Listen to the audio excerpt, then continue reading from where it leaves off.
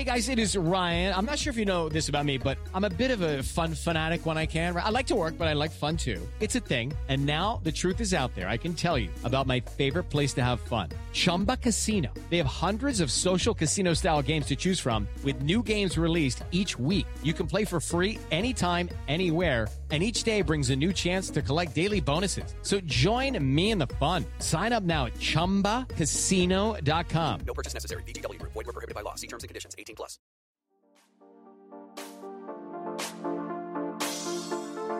First, a little Ohio Mysteries business. We want to give a shout out to all the kind folks out there who have pitched in to keep us on the air.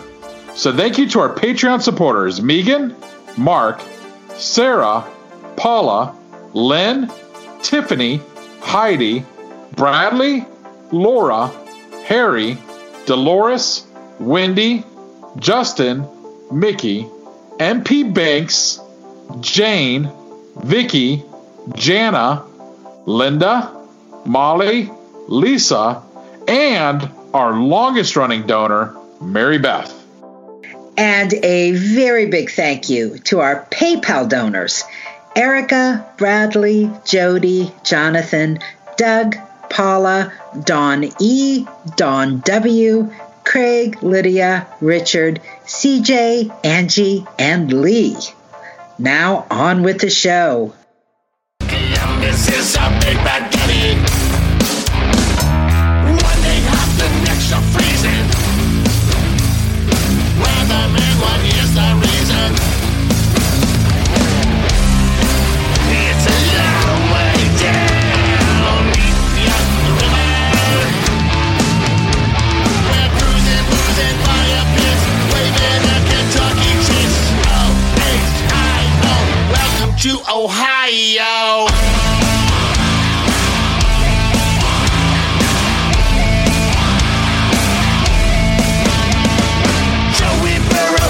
Trophy.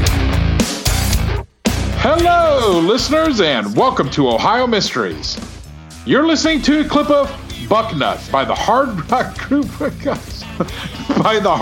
group called So High, which has members spread across Jackson, Gallia, and Franklin counties. So High is our featured Ohio music artist tonight. So hang out with us to the end of the podcast. We'll tell you all about them and let you listen to that entire song.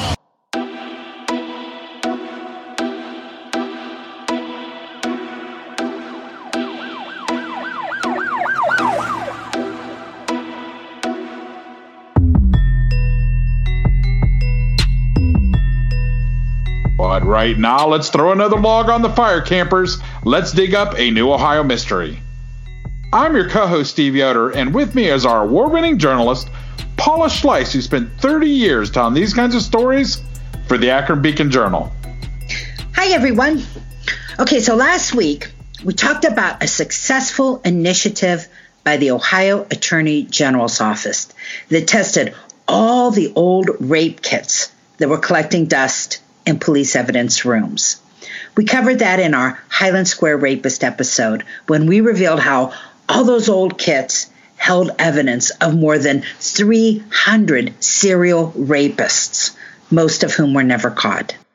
Well, this week, we're talking about the Ohio Attorney General's office again, because just 2 months ago, they announced they had formed a new cold case squad at the Bureau of Criminal Investigation, and they named 11 unsolved murders that were their primary targets. Now, there are at least a couple of thousand open homicide cases in the state, so I'm guessing that these 11 were chosen in part because they either have DNA available or some kind of potential for being solved using modern forensic analysis that just wasn't available when the crimes were committed.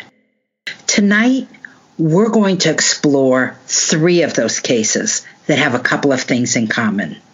First, all 3 of these cases tonight have stumped authorities for 4 decades. Second, these cases largely disappeared from public view soon after they happened. Now, we know some murders get revisited by the media on anniversaries, or as suspects are identified, or as new evidence comes to light, or as families come forward wanting to talk about their loved ones. But these are cases where there were no reported twists and turns, homicides that went stone cold so fast they were all but forgotten. So stick around, and we're going to tell you everything that we could find out about a 1983 murder from Stark County, a 1978 homicide from Cincinnati, and a 1981 death in Union County. All three of those cases now on the BCI's Cold Case Squad Top Wanted list.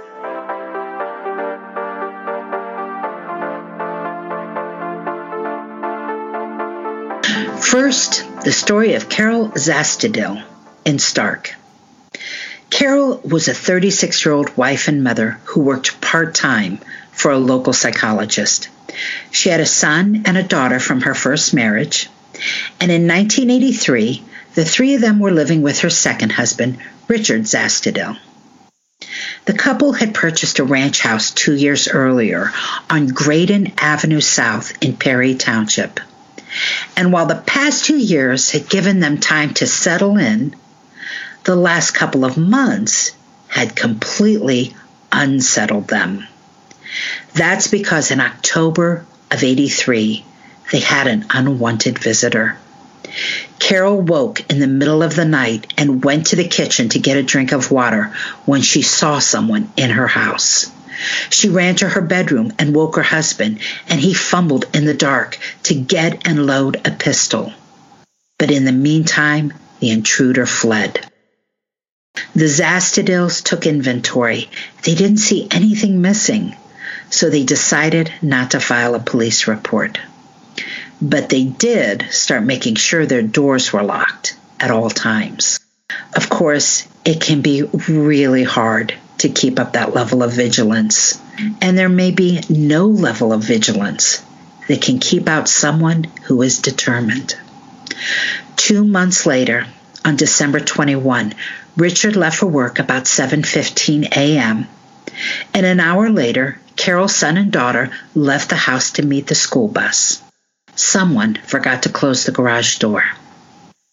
Shortly before noon, Richard got a call at work. His stepson was sick, and there was no answer on the home phone. So Richard picked up the boy from school, and they went home together. And that's when they found Carol. She was in her daughter's room, her throat cut. Her purse had been rifled. A couple of drawers were upended, and about $500 in cash was missing. Neighbors told reporters they were shaken that something like that could happen on a routine day in their peaceful neighborhood. But nobody saw anything that could help police. If the police ever came close to identifying a suspect in this case, it was never reported. That was 37 years ago.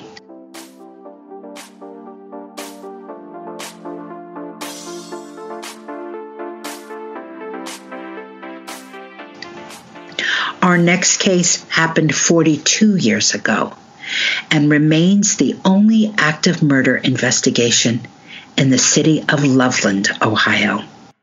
In the spring of 1978, Cheryl Thompson was a 19-year-old University of Cincinnati freshman. During the school year, she had been living on the campus, but it was spring break, so she went to stay with her parents at their apartment in the Hamilton County village of Mariemont. On the evening of Friday, March 24, Cheryl and her 16-year-old brother Danny were hanging out and eating supper from those old foil-wrapped TV dinners. Then, around 10 p.m., Cheryl told Danny she was going to go to the Gatsby's. That was a disco club on Madison Road in a Cincinnati neighborhood called Oakley. She was going to meet her boyfriend there. Danny was the last person to see Cheryl alive. At the club, Cheryl's boyfriend, whose name was never published as far as I can tell, waited until about midnight, and when she didn't show up in the club, he went out looking for her. He found her locked car parked nearby on Bach Street. It wasn't an illegal parking area. The boyfriend went back to Cheryl's parents' home, confirmed nobody had seen her there. Then he took the extra set of car keys back to Bach Street and moved Cheryl's car to a legal parking spot. He spent another 2 hours searching the area without success, and then this chilling twist. He returned to Cheryl's car, but only in time to see it being driven off by a man he didn't know. He said he gave chase, but lost sight of the car on Paxton Road near Hyde Park Plaza. Friends and family continued their frantic search for Cheryl until 2 p.m. that afternoon, then called in the police. A couple of weeks later, on April 8, a state game warden named Mike Serio was driving along East Kemper Road near the banks of the Little Miami River in Loveland. It was just before 10 a.m., and it was his job to check the licenses of fishermen. He saw a couple of parked cars, so he pulled over to see if they were fishing. He looked down the steep embankment toward the river, and that's when he saw a body entangled in brush about 20 feet from the water's edge. Serio called police, and they arrived to find a young woman, face down, partially clothed. Dental records quickly confirmed it was Cheryl. An autopsy performed by the Hamilton County coroner found she had been raped, beaten, and strangled. This past October, Cheryl's brother, Bill Thompson, spoke publicly for the first time in 42 years. He said he learned his sister was missing the day he graduated from the police academy in Austin, Texas. Bill told Fox 19 News his sister wanted to be a nurse, and that was a natural choice for a young woman who was driven by compassion. He said, "You always knew she was going to be the one that would grow up in a job of helping other people. It's just the way she was." Loveland is a small community, and over the past 4 decades, this case has been passed on to several generations of investigators. There hasn't been much written about it in the years since it happened, but clearly the police have never stopped looking. And it may be a matter of timing, because DNA was not available back in 1978. But when the BCI decided to add Cheryl to their list, it was revealed that they did have limited DNA evidence. So fingers crossed, the Thompson family will get an answer in some long-denied justice. This is Alex Hasty, the host of Ohio vs. the World, an American history podcast. On Ohio vs. the World, we'll travel back in time with the authors, historians, and even witnesses to visit the most exciting, consequential, and too often overlooked topics that have shaped America's history. There seems to be an Ohio connection to so many important moments. When you said Ohio versus the world, we did some damage. So join us and we'll take a deep dive to enlighten, educate, and entertain you as Ohio vs. the World makes history fun again.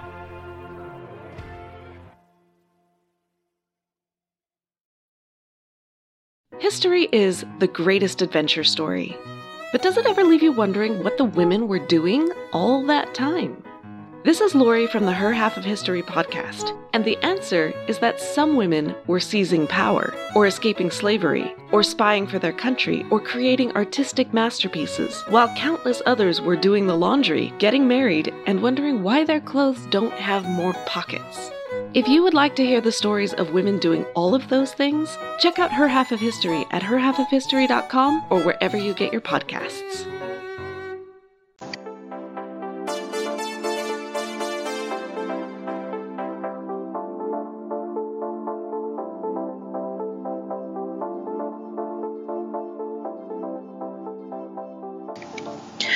A third case on the BCI's list, and our last case tonight, is almost 40 years old. And for this one, we're going to start in Delaware County. That's northwest of Columbus. Joanne Hebert was 14 years old in 1981 and living with her parents and siblings on Dublin Road in the village of Shawnee Hills. She was getting ready to begin her freshman year at Dublin High School. On July 22, a Wednesday afternoon, while Joanne's parents were at work, she told her brother she was going to get a soda pop from the nearby Tag Market, which used to be located at the intersection of Dublin and Glick Roads. Her brother watched her hop on a reddish-orange 10-speed bike and pedal away. When Joanne wasn't home by 11 p.m., her family went searching for her. At 2 a.m., they called the Delaware County Sheriff's Office. Police found someone who saw Joanne at the market at 5 p.m. She was talking on a payphone. 3 hours later, the market closed, and Joanne was gone, but her bike was still there, parked in front of the store. It wouldn't be there for long. Overnight, the bike disappeared. Police still have no idea if it was simply stolen or whether Joanne or an assailant came back for it. But Joanne's mother said, not Joanne. She insisted her daughter would never have run away and pressed the sheriff to keep looking for her. She said Joanne was timid and soft-spoken. She described her as a frightened little girl who wouldn't talk to strangers. That contributed to the detective's theory that Joanne walked away from that store with someone she knew. Her family never learned who it was that she called on the payphone that day.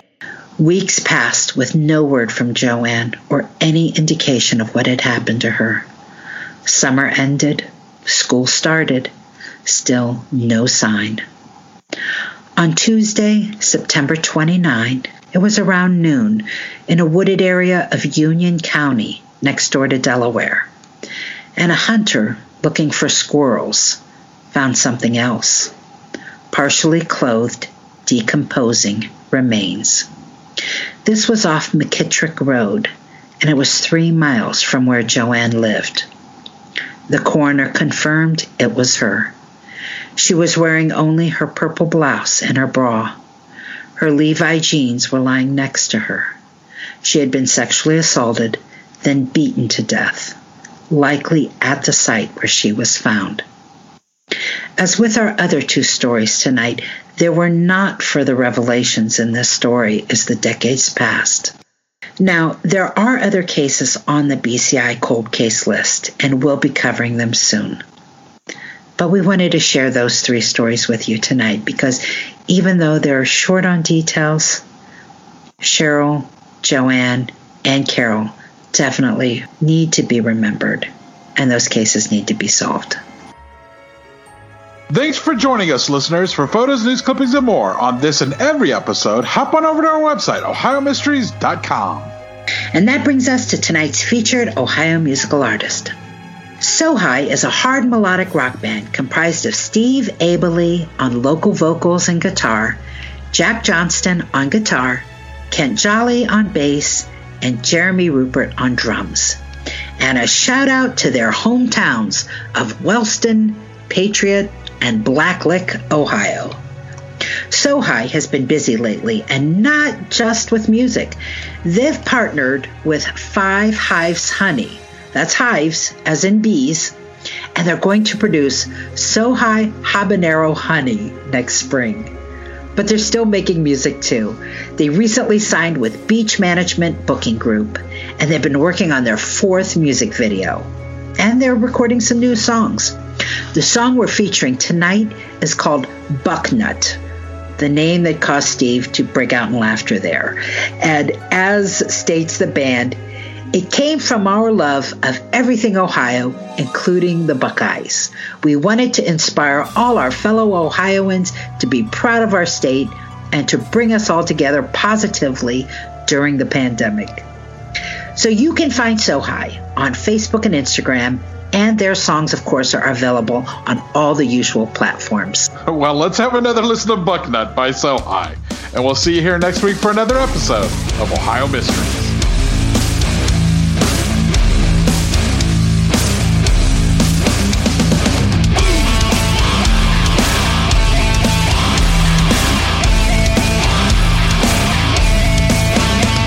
From Cleveland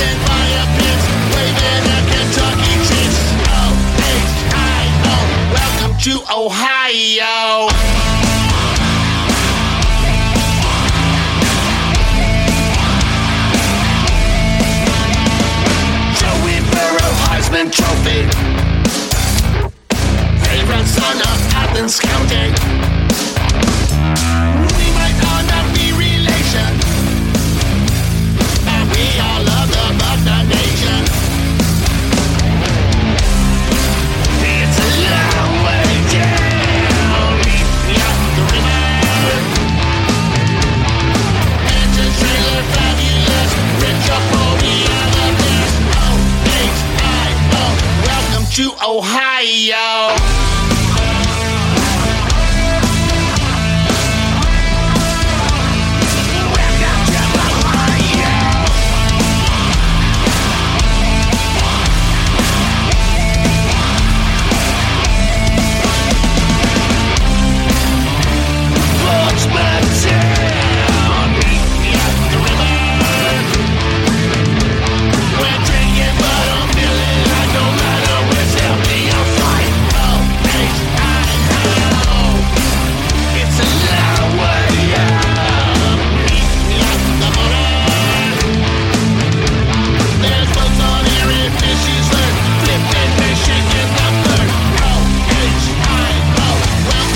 Ohio. It's the Kia Summer Sticker Sales Event, so give your friends something to look at, like a B&B with an ocean view, an endless field of wildflowers, or a sunset that needs no filter. Make this a summer to share and save with a capable Kia SUV or powerful sedan. See your local Kia dealer or visit kia.com to learn more. Kia, movement that inspires. Call 800-3334-KIA for details. Always drive safely. Sale applies to purchase of specially tagged 2024 vehicles only. Quantities are limited. Must take delivery by 7/8/24.